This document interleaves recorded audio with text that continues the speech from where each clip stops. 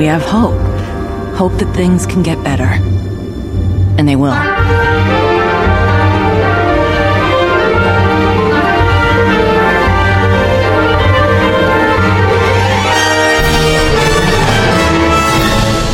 Bizzle! You called the Jesse James. Jesse, a.k.a. The Bizzle. Oh, the Bizzle, thank you. The Bizzle? Thank you, The Bizzle. Yeah. The Bizzle.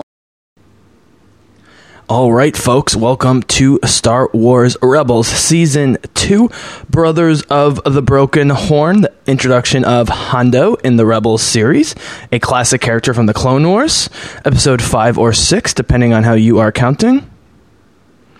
So, as I may have mentioned in the previous episode, I jumped ahead to do a few episodes before this one. I wanted to do a Hera episode, I wanted to do a Sabine episode, and I wanted to do the sort of resolution episode between these older guys here, Kanan and Rex, the clone.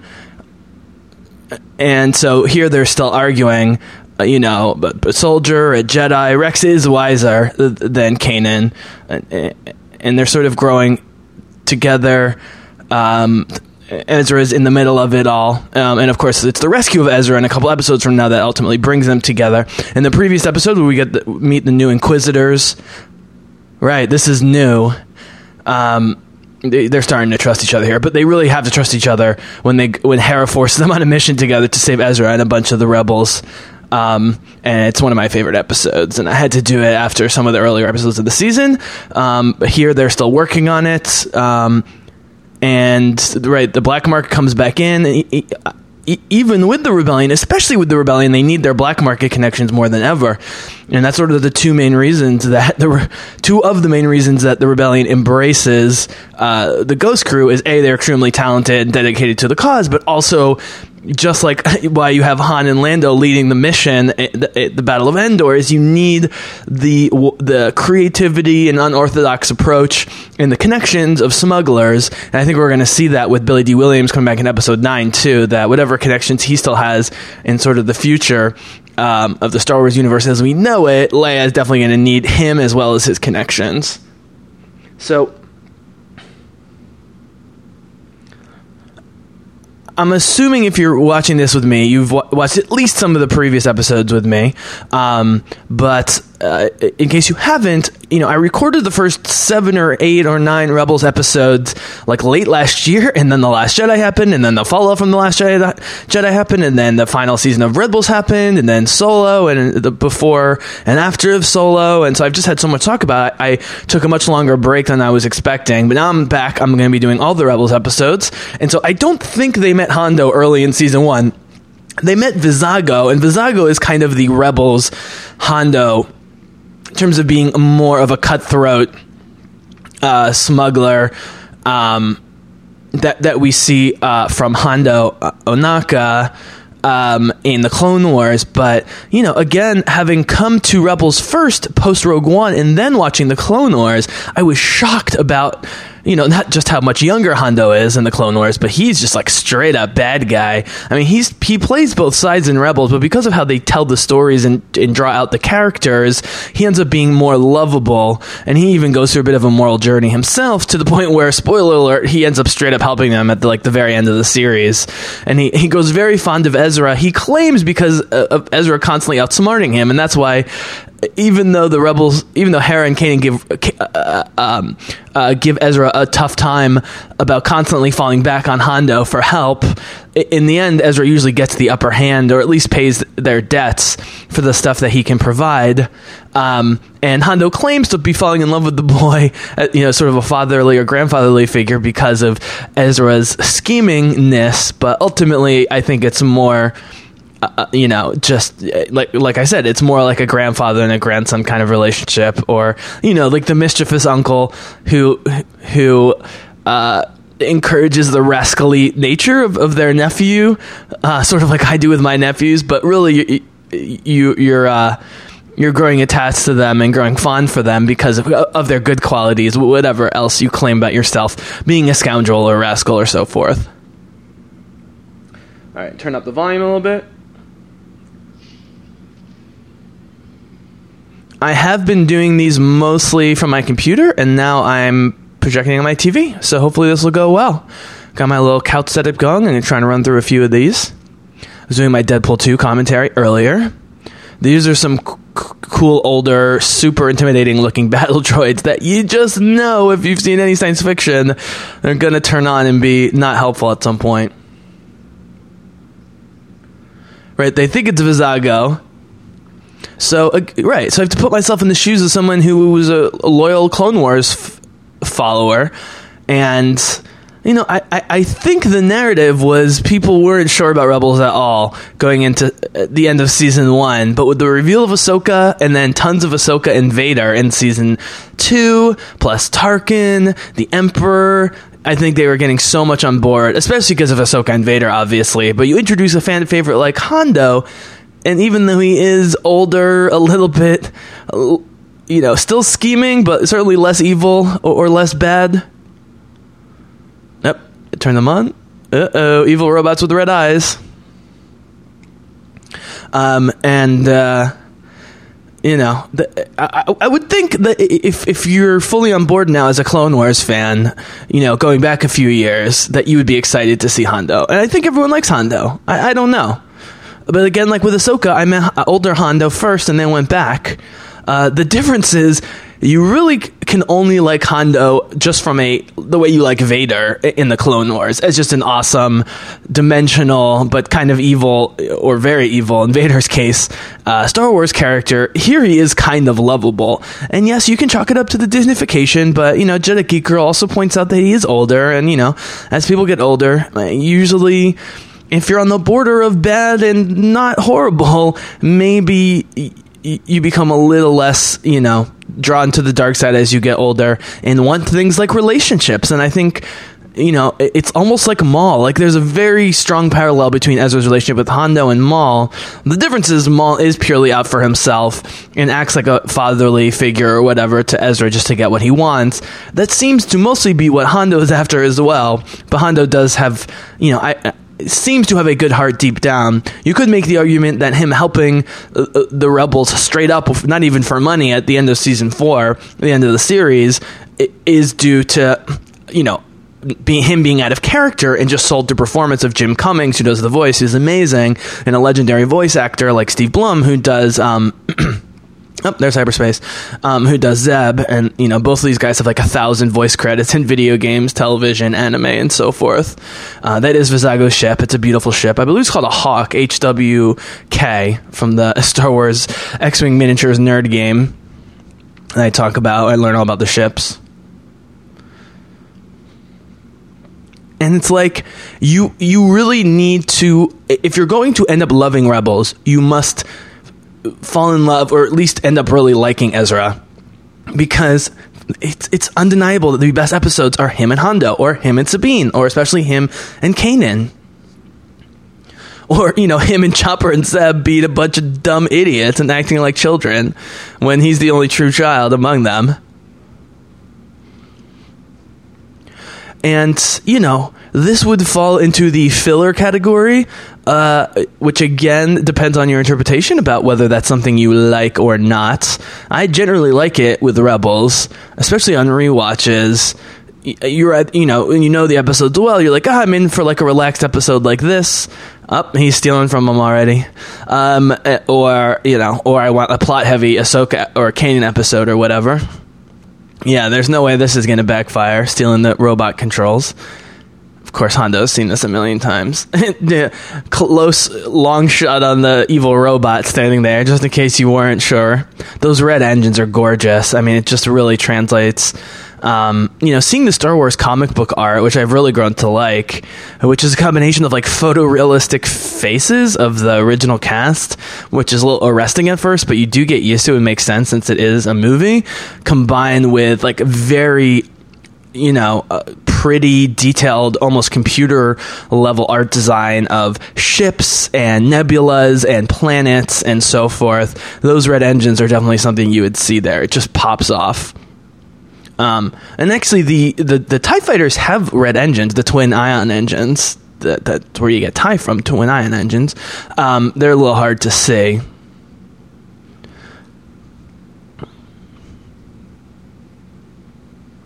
Oh God, S. Morgan. This fucking guy. So as Morgan immediately becomes more appealing just being with Hondo. He's really intolerable with Lando. I won't talk about that again, being my least favorite episode from season 1. It's nothing to do with Billy D. I just didn't like the way that they wrote for Billy D and just that whole episode. And what I was going to say was these smuggling episodes can get old, but that's why you need Jim Cummings as Hondo. And the Hondo smuggling, when you're talking about straight smuggling episodes that are like standalone or filler, you need characters like Hondo to make them lovable. And while I do like Vizago as sort of a darker and more realistic, less goofy smuggling character, he can't carry an episode. Whereas Hondo and Ezra can totally carry episodes, and that's why they do revisit it. And the big turning point, I believe, is in season 3, where Hondo gets caught like totally ditching his pig buddy and trying to steal from everyone, including his partner, in a way that's not even practical for him. That's just irrational greed. And there is a look of kind of sadness on his face when he sees Ezra so upset with him. And while he may attempt to swindle them occasionally, from that point forward, he is, much more aware of his actions for the first time. And that's what Ezra does. I mean, the thing is, we're teased with Luke turning Vader at the end of Jedi, and then in Battlefront 2 he turns Del Meeko. I mean, and in the comic books we see it too. He almost turns Aphra in the comics numerous times. Like, just his as much moralizing and cliched righteousness that characters like Ezra and Luke have, it's so coming from a right place, and they're not hypocritical. They truly act according to their beliefs. That these old nasty scheming characters, if they do have a good heart deep down, like Hondo I think does at this point, can't help but be swayed or at least tempted by the light side. Which, of course, I don't want to go into a long discussion about it here. I knew I liked you. Which is what makes Kylo so interesting, is that, Vader, or I should say Anakin, wants to be on the light side, but keeps getting pulled to the dark, whereas Kylo claims to, and is constantly talking about wanting to be in acting in such a way that he wants to be in the dark side and take after the evil sides of his grandfather Vader, but he's constantly being pulled to the light, as he talks about in both episode 7 and 8. And if you're someone who does bad things, but you feel the call to the light, and you come across characters like Luke or Ezra, or in Kylo's case, Rey, you're going to be tempted the same way that good guys are tempted by the dark side.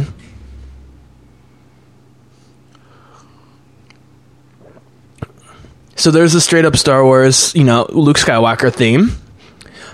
It's always interesting when Kevin Kiner, the composer and director of music, decides to use the themes. Obviously the Rebel theme, right, which is right there. You're constantly going to be using the Rebel theme because it's Star Wars Rebels, and you're constantly using the Force theme because it's Star Wars, and our two main characters, Kanan and Ezra, are Jedi, or wannabe Jedis.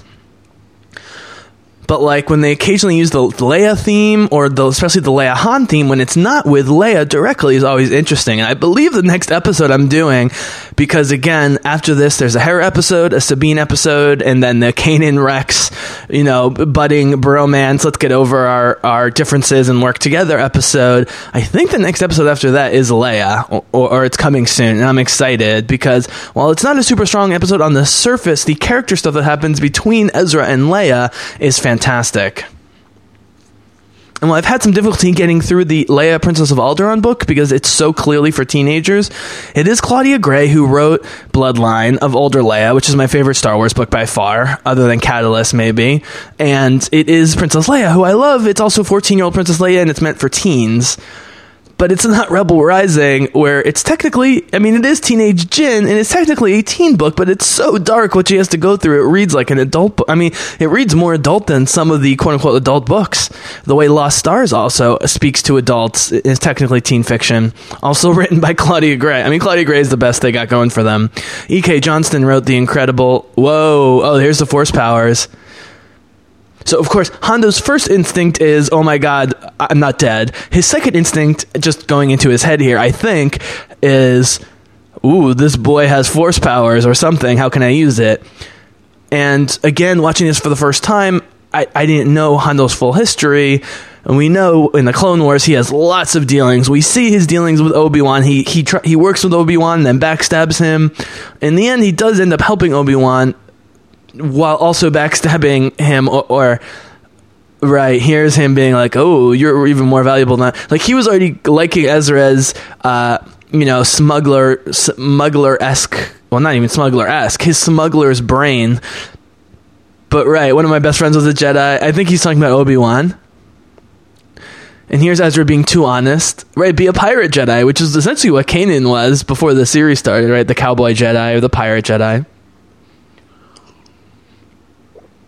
And definitely channeled in Firefly, but especially in the Serenity movie, the big conflict of being in the Serenity Firefly movie. Serenity was that Captain Malcolm Reynolds was starting to use River Tam on their missions, and her older brother's not happy about it, but she is a psychic and has great fighting skills, and she saves their lives, and eventually she almost gets killed with them, and that leads to the conflict of them leaving the ship and blah, blah, blah, blah, blah. But, even good people, but if you're a smuggler on the edge and just surviving, people like this it's very tempting to use them.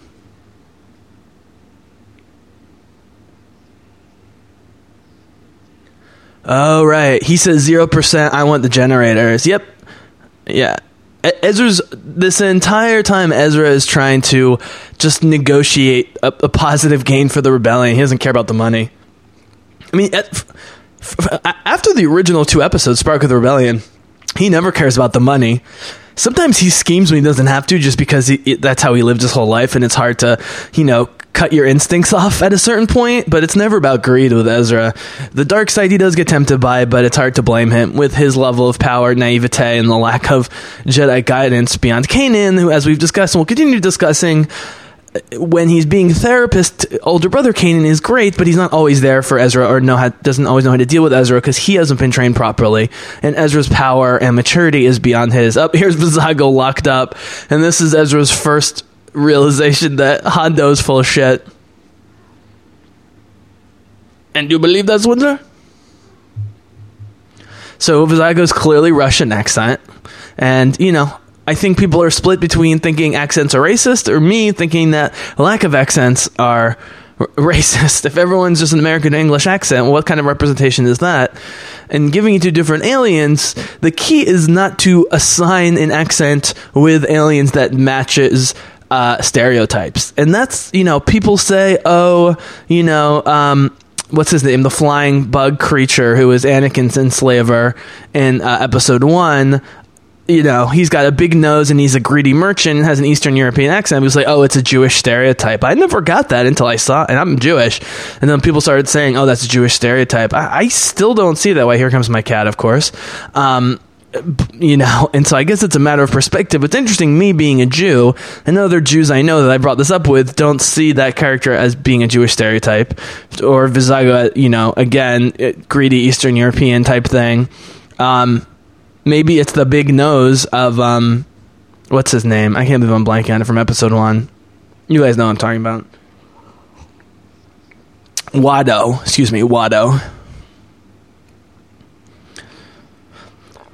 That's one of the keys with podcasting, guys, is you let your brain relax when you can't remember something. It's like when you're hiccuping, the worst thing you can do is keep thinking of hiccuping. For all the tricks there are for getting rid of hiccups, the key thing is to take your mind off it for a couple seconds. And it goes away, hopefully.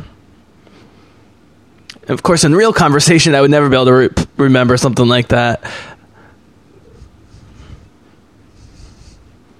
So key for life is use the pressure and fear of being on the mic or live or being in the middle of crisis, even if it's just a podcast. And I used to be deathly afraid of getting shots, like most kids are, and I just figured out a way to dissociate from it because the fear was so great when I was a kid, and I'm like, this is so stupid. It's just a quick pinch. When I had to start getting a lot of blood tests for some disease I had. I'm okay now for the most part, but I do have to get a lot of blood tests. Eventually you just kind of take a breath and take your mind off it. It's a good lesson for life, I think that's the problem. Is so much of life is the in-between parts where nothing's going on, so you don't have that crisis to drive you one way or the other. And those are people who really succeed in life, or the 95% of nothing happening, being able to find serenity or peace that's the real challenge. Maybe that's why I podcast constantly. And that really speaks to, I know I'm not talking much about the podcast now because this is, a smuggling episode with some great characters and visual delights. I guess the machines still have to go crazy at some point. But Ezra, I have a couple favorite lines, the whole Kanan with the mind control, and Ezra says, I wish that would work for me, and Kanan goes, I wish that would work on you, but the other one, of course, is when Yoda's testing Ezra for the first time. It's just Yoda's voice with the sparkles in the Jedi Temple in the first season, and he's testing Ezra, and it seems like Ezra is talking about revenge and all this dark side stuff, but then he turns to talk about how much he loves his friends and how it makes him feel like what they do, helping people, makes him feel alive. And, that's the thing. If you're an adrenaline junkie or you're living for thrills, if you can redirect that into helping people and feeling the thrill of the excitement of helping people and changing the world positively, that's what we need. The problem is, between our education system and bad parenting and society all being fucked up, there are a lot of Ezras out there who aren't, whose ability, skills, passion, and thrill seeking is being redirected in the wrong way, or they don't know what to do with it, and they end up doing horrible things or just being wasted. That's why we need Kanan with Ezra, and Hera, of course, watching both Kanan and Ezra as well. And Rex is another great father figure that they don't quite use enough, and Zeb too. I think Zeb realizes that he's better as the brother that they fight with each other, but they're just having a good time. Zeb never wants to talk down to the kid, even when he maybe should be giving him old man advice. Right, you're on a different path now, and I have you guys. There it is. Yep, Kanan's happy. Ezra was never tempted. They got the generators, and Ezra was never tempted. Oh, I guess the robot. Did I miss the robots? Huh. Was that a total red herring? I didn't miss it. Oh, well. All right. Brothers of the Broken Horn. There you have it. All right, so let me see here while I have this open. So the next episode is... My cat is climbing all over me. I apologize, guys. Right, so the next episode of Wings of the Master, which I've already recorded, which is Hera and the B-Wing and the Mon Cal guy, which is a lot of fun. Blood Sisters, where we meet Ketsu, Gina Torres, and learn more about Sabine's past, which is great.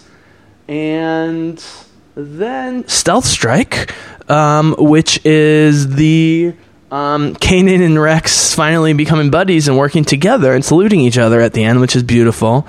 Okay, then we have Future of the Force, which is, I think an Ahsoka, I hope, please, an Ahsoka episode.